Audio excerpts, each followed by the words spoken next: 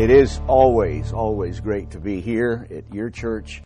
I was told last night that I'm not the favorite, but I'm not at the bottom of the list either, so I'm fine with that.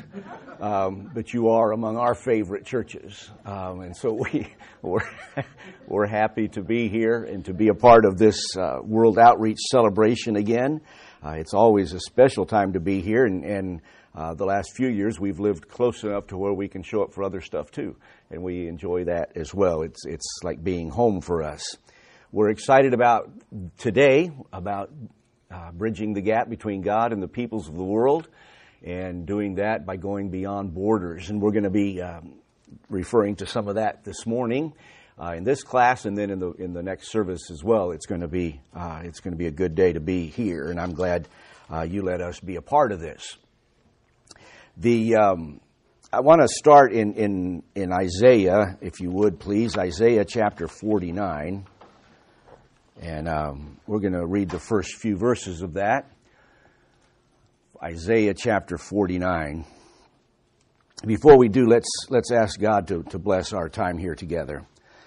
Our Father, we're so grateful for the opportunity that you give us to gather together the first day of every week to celebrate the resurrection of Jesus. And because of that event, we are now justified. We are justified because He rose from the dead. He gave us eternal life by trusting in Him, and He made us as if we had never sinned. So we are now made perfect in Christ, and we get to go to heaven and spend eternity with Him and with you. And we're so grateful for the opportunity that you give us to celebrate that every week and to do it on the first day of the week. And we're just always grateful to be with your people on the first day. And we're thankful for these who've come a little bit earlier than some of the others to be able to study your word. And we thank you for the emphasis of your word in this place. And we pray that you would speak to us through your word and through some details of the culture in which we live today, that we might understand our place a little better. We would understand what you want to do in us and through us, and how you want to use us wherever we are to get the gospel around the world. We pray your blessing on these next few minutes. In Jesus' name I pray. Amen. Sharon has told me twice today that my button is unbuttoned, and I've buttoned it several times, so if it pops open again, please forgive me. It did fit before this week. We have been eating nonstop around here, and that's one of the things I like about Kansas City. You guys have real food, and it's really, really good. I just thought of that because I popped it. All right. Isaiah 49.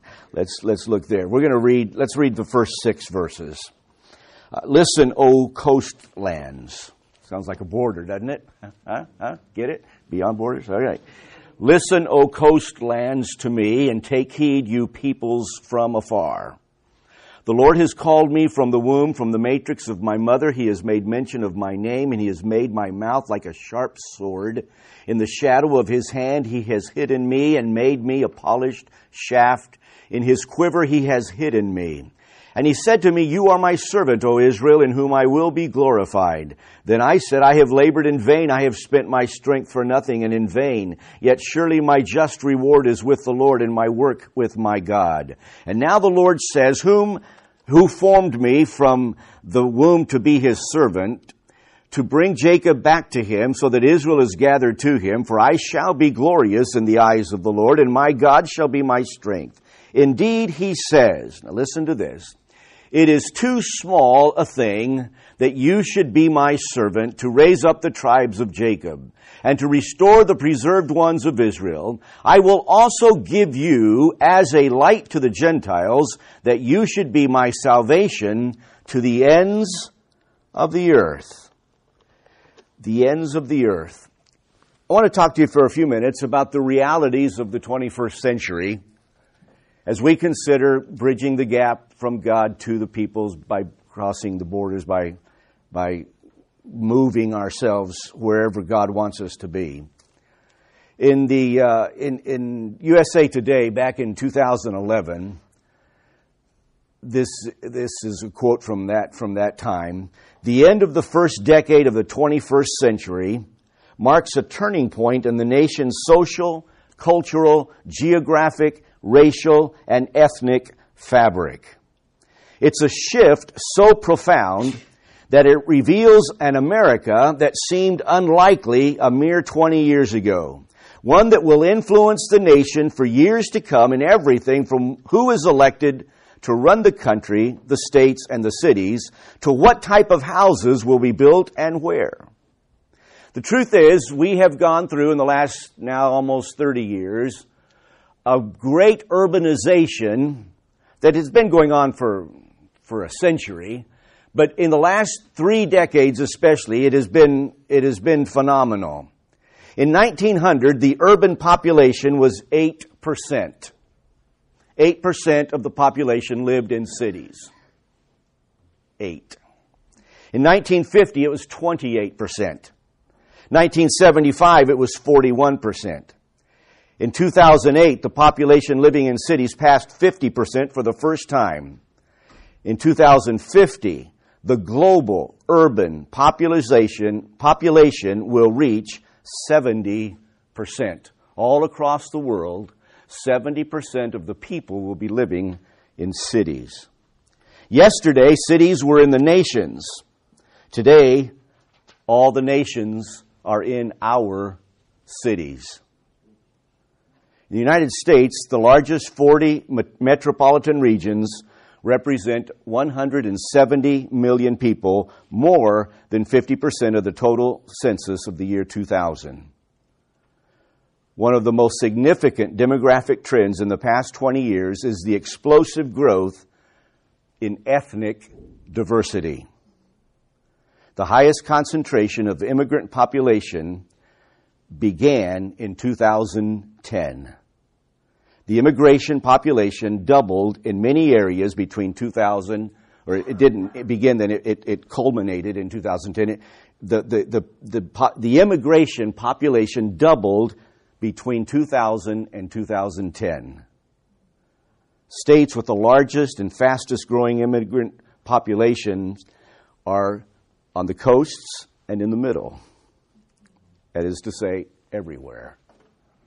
North America has become a modern crossroads of people from the entire globe. So what? It is too small a thing that you should be my servant to raise up the tribes of Jacob and to restore the preserved ones of Israel. I will also give you as a light to the Gentiles, that you should be my salvation to the ends of the earth.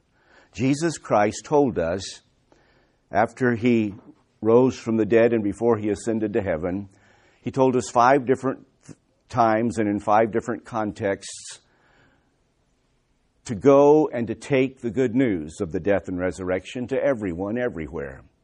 And as we saw earlier this week, again, we saw the ethnos, the ethnicities, the word that he used, that we have translated nations, and because we've translated nations, we think of a world map, and we think of all those lines, and that here are the Ecuadorians, and over here are the Colombians, and down here are the Peruvians, and we look at it as a geopolitical thing. But when he was speaking, he was talking about the groups of people who identify themselves by themselves. They have the same culture, the same language, the same worldview. And he told us to take the good news to all of them, everywhere. And the disciples did really well at first, in the first part of it. They did well in Jerusalem until the persecution came, and then they finally got the idea we need to take this everywhere. And so we began to evangelize the world. So what does the urbanization and what does immigration have to do with that? I want to show you a video, please.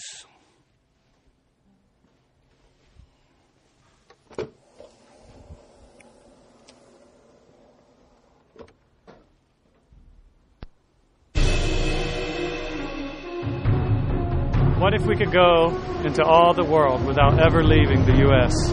What if we saw people moving to our country as a missional opportunity? What if we reached the nations through our cities? What if God is sending millions of unreached peoples to North America for more than a better life? What if I didn't come to America for the American dream? What if I came as a part of God's redemptive story? What if we responded to the fact that over half of the world's population now live in cities? What if I am more open to the gospel here than in my own country? What if the gates to unevangelized countries were open to American cities? What if the gospel spread through networks that already exist? Through business, through education, through migration.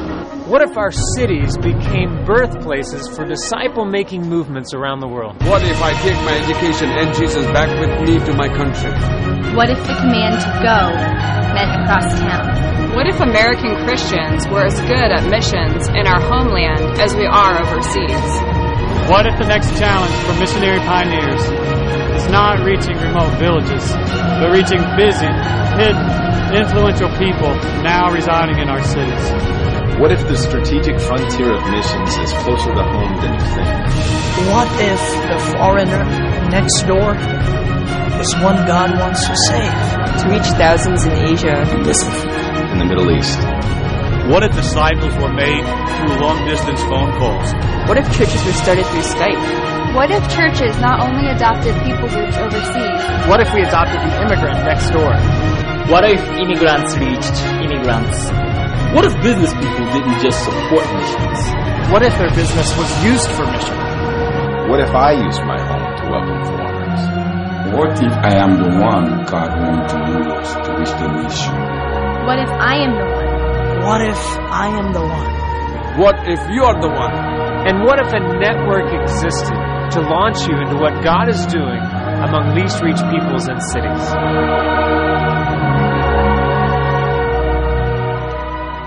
Matthew chapter 9, if you would please. Let's go to Matthew chapter 9.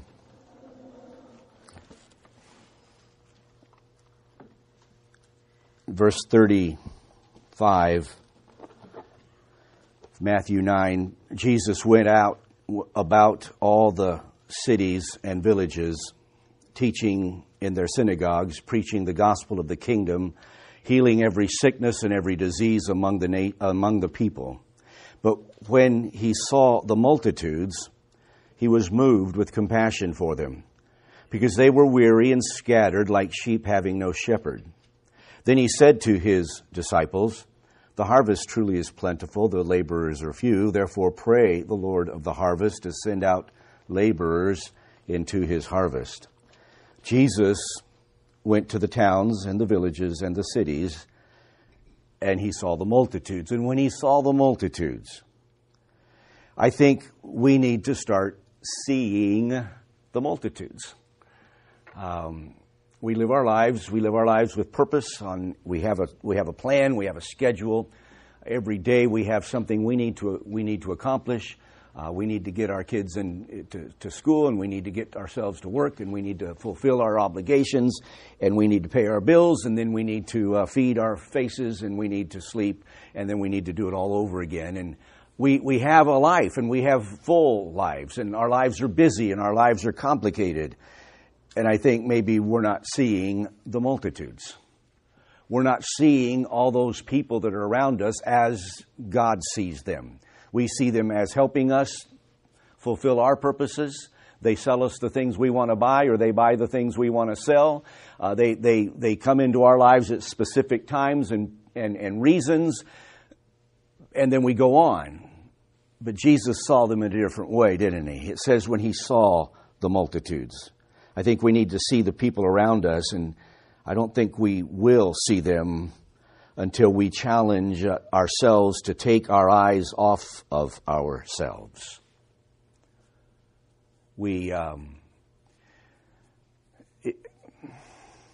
If you have traveled, and I know not everyone travels, not everyone thinks that's a great idea, and because that's all we do, we find it interesting that some people don't, and they have no desire to. They like their zip code, and they're not moving. They don't want to go across town. Sharon would cross the nation for a discount, but they don't want to do that. They don't want to go anywhere for any reason. But you have to see that it's not all about me. We talk about my country, and my job and my situation in my church, and I like things my way. When was the last time you made a decision that did not include the possessive pronoun my? I come to this church because I like it. It's my kind of church. Chris is my kind of teacher. No, we won't vote on that. You voted by being here. I like my neighborhood. I live there because it's my neighborhood, and I like the way it is. Or now I don't like the way it is, and I'm looking for a new neighborhood. We need to see the challenge around us to take our eyes off of ourselves. Who has God brought into our lives? Who has God brought into our area? Into our schools, into our church, into our ethnic restaurants, our cultural groups, the international students in our colleges and universities. Who has God brought into our lives, in our areas? Often some are obvious, but many more can easily be missed in everyday life. Some of them look like us, and they're not like us. Their language is different, and their culture is different. And some of them don't look like us, and their language is different, and their culture is different. Whether or not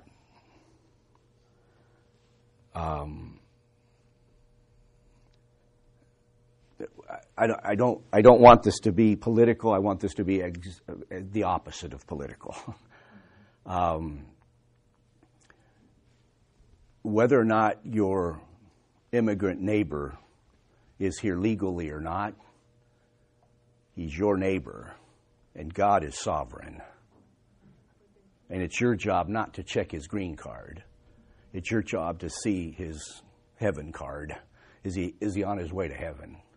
And what can you do about that? The Bible says when Jesus saw the multitudes, he was moved with compassion. How can we be moved unless we know? How can we expect?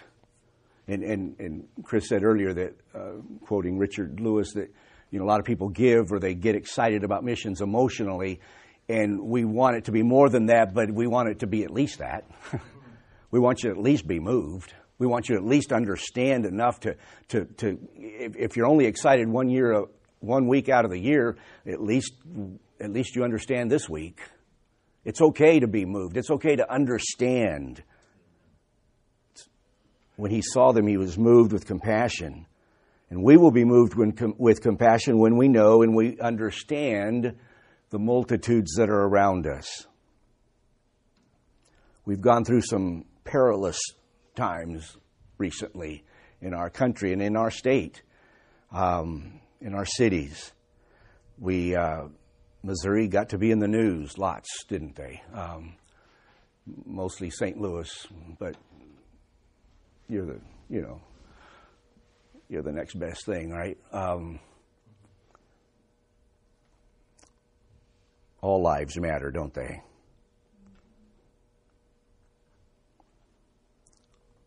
Some, certainly not most, of the immigrants or foreigners in our country will be classified as illegal. But no one is in your area that has not been placed there by our God. And I know that's hard because we want to be people of the book and people of the law and people of the details. But you got to get over that and understand God did not put those borders. He didn't design the nations the way they are. God is a God of it all. And if there's someone in your neighborhood that needs the Lord, you are the guy. You are the girl. You're the one that needs to do something about that. How will they be moved unless they know? How can we be moved? We've got to understand that God has a purpose in allowing this great urbanization and this great immigration to happen. But you've got to be able to listen. And I think it's important, and it's so simple that I think we miss it. We have to learn how to make open-ended questions to our neighbors. Tell me about your family. If there's someone that doesn't look like you or dress like you or talk like you, start talking to them about their family. We're kind of famous for that, aren't we? We're family-oriented. But did you know that there are a lot of cultures in this world that are family-oriented? Like most of them? So ask them about it. Tell me about your family. In the village or the city or the country where you come from, what do most people do? How is that different from what you see here? In your society, what makes a person good? These are questions that are kind of basic, but they move quickly into from superficial to the most profound and necessary questions we can ask. In Spanish, you say make questions. You don't say ask questions. I'm excusing my bad English. What is your greatest fear? You don't ask that the first question. But down the road, you can ask that. After you've had dinner together, after you've shared a cup of coffee, after you know their names and their kids, and you know some things about them, what's your greatest fear? What do you believe happens after a person dies? When we evangelize people from a different culture, we don't start with our culture. We don't start with the way we were saved. Can I make fun? Or is that allowed in this class? I didn't get a yes from the boss, but everybody else said okay. So here. Do you remember God's Simple Plan of Salvation, a little tract that was very famous? You probably had it at your church years ago. It was the tiniest print known to mankind, and it was in 2 different colors, red and probably black. The red was absolutely impossible to see. Millions of those things were printed and passed out. We would buy them, churches would buy them and print their own name on it, so it looked like it was their tract because they were so proud of it. And millions of those things were printed, and they were translated into other languages and sent around the world. And every once in a while, you would hear a testimony of someone who got saved by reading that. Someone who apparently had a magnifying glass. And that was the method. We went up and down streets passing out that little tract. And I'm not knocking the tract or the wonderful person who invented it. I'm just saying that was a method that was very specific, and it probably worked at some point, but it isn't a good method. It's not the way we talk to people about the Lord.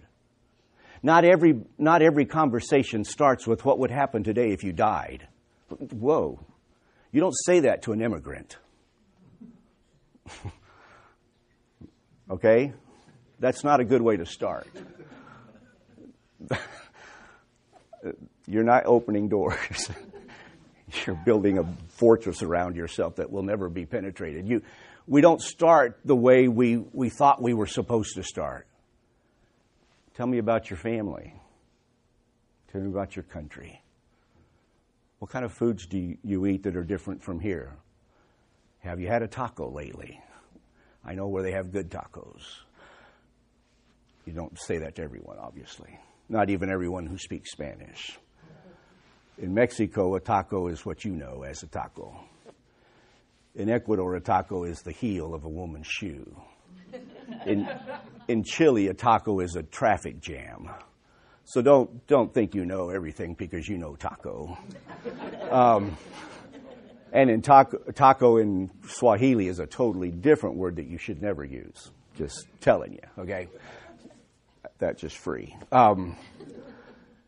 What I'm saying is we need to evangelize the world and we need to cross the borders. But guys, I think some of those borders are right here.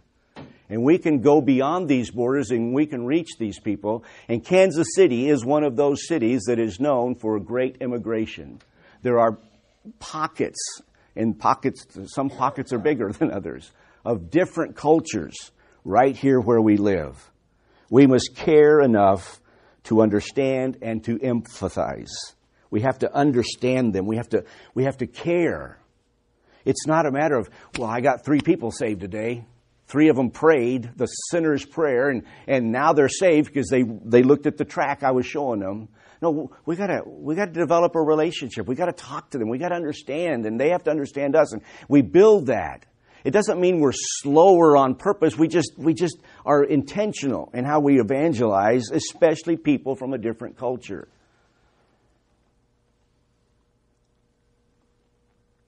Someone paraphrased Paul's saying to the Corinthians by saying, yes, I try to find common ground with everyone, doing everything I can to save some. I do everything to spread the good news and to share in its blessings.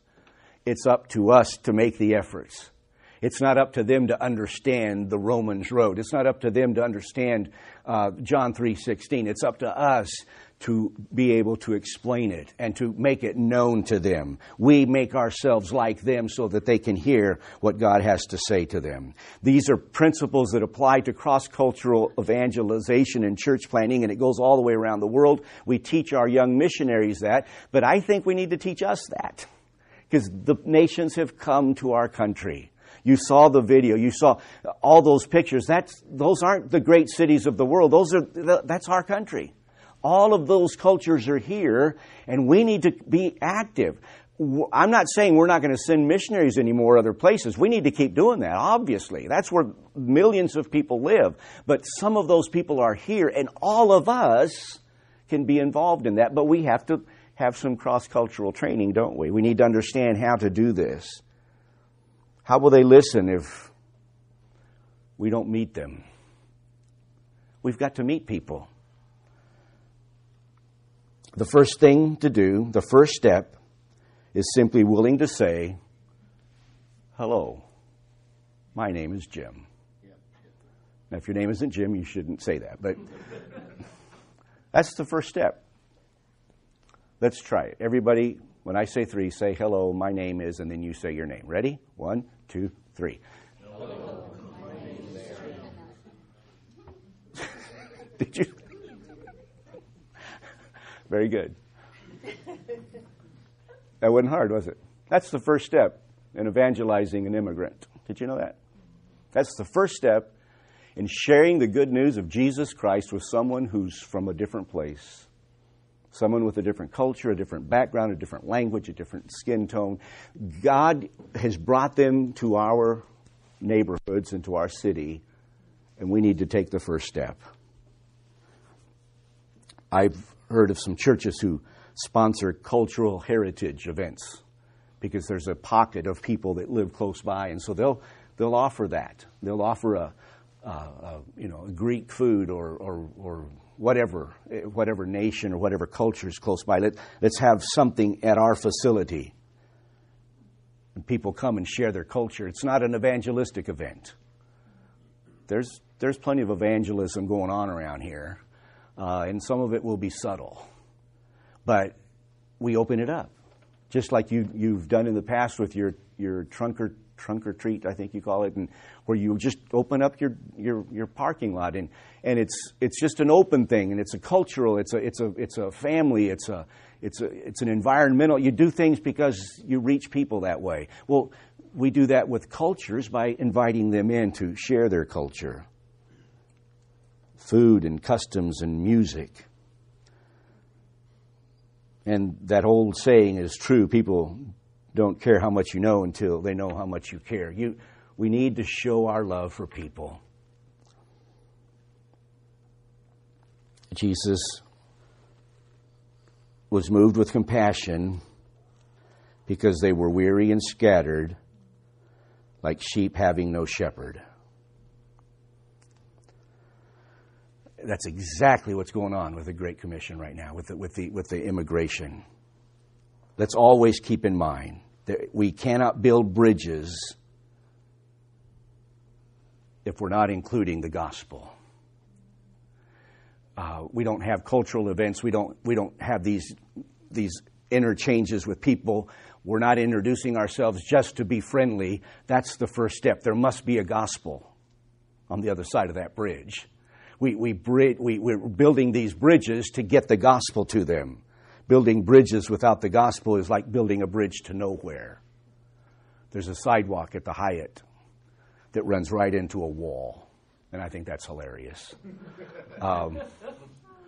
For $10 and one of my people with a shovel, we could make a garden out of that part and have people go away from the wall instead of straight into it. It wouldn't be that complicated. A bridge that goes nowhere serves no purpose. Our bridges have to lead to the gospel. When Sharon was involved in the prison ministry, she did a lot of practical social things. She gave people stuff and she helped them with their legal stuff. But the bridge was to the gospel. It wasn't just to help drug runners have a better life. It was to present the gospel of Jesus Christ. Well, I'm going to tell you a story about one of my girls in prison. Maybe I think I've told it here before, so some of you might have heard it, but it's really a good example of bridging the gap, or going beyond borders and building the bridge. These girls were from all over the world that I was working with. They were from lots of different countries in Europe and South Africa, Australia, United States, Canada, some from Asia. And they were there on drug trafficking charges, many of them not guilty. Some of them were guilty, but many of them had been tricked or something slipped into their bag. And so I was able to contact their families for them. I was able to go to court with them, talk to the authorities, take care of medical needs, anything, because they didn't speak Spanish. And that was something that they did have in common too. But the most important thing was to teach them about Jesus. Well, one day when I went in, there was, the girls told me we had a new girl, and they always did that because I knew that Interpol took everything away from them, and I knew they would need some soap and shampoo, and I always had a little bag, and then I would get a blanket for them and maybe a mattress because the prison provided nothing. And so this day they said, we have a girl, and she's in our room, but we can't talk to her. She's from Russia. She doesn't speak English. And so I was walking in, and I'm not sure what I'm going to do with Russian. But then I went over. She was sitting over by the side, really sad, and I talked to her, sat down by her. I found out she did know a little bit of Spanish. She had been living in Spain.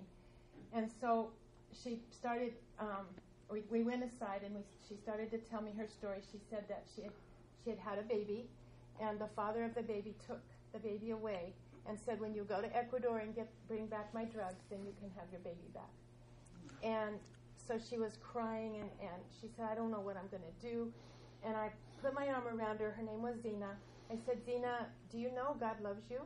And she said, no, nobody loves me. I don't have family. Now I don't have my baby. I don't have anybody. Nobody loves me. And I said, I love you, and so does God, and I'm going to show you. And I had my Spanish Bible, and I went very slowly because she didn't speak it very well, but she did understand. We talked for a long time, and then she prayed and asked Jesus to save her. Now, whenever a girl would accept the Lord, I wanted to find one of the other girls that could kind of stay with her because it was such a dark, evil place, and I'm trying to think who can help Zina, who can talk to her. And I remembered Laura from Poland was in there. She was one of our strong Christian girls, and Laura did speak Spanish. So I said, let's go find Laura. And we did. And I said, Laura, this is Zina, and she's from Russia. And Laura said something I didn't understand.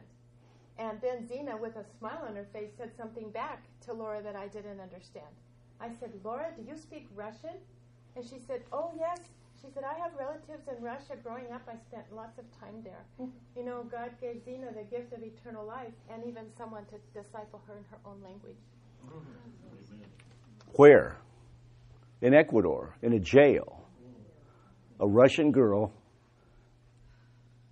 discipled by a Polish girl, both of them in jail for things they should not have done, stuff that we would consider illegal and immoral. And we would certainly wash our hands of that kind of foolishness. But that's where she found the Lord. Led to the Lord in Spanish by a girl from Colorado. You seeing the borders here? Lots of borders. We got to go beyond all those borders. We got to get over ourselves. We have to examine our hearts.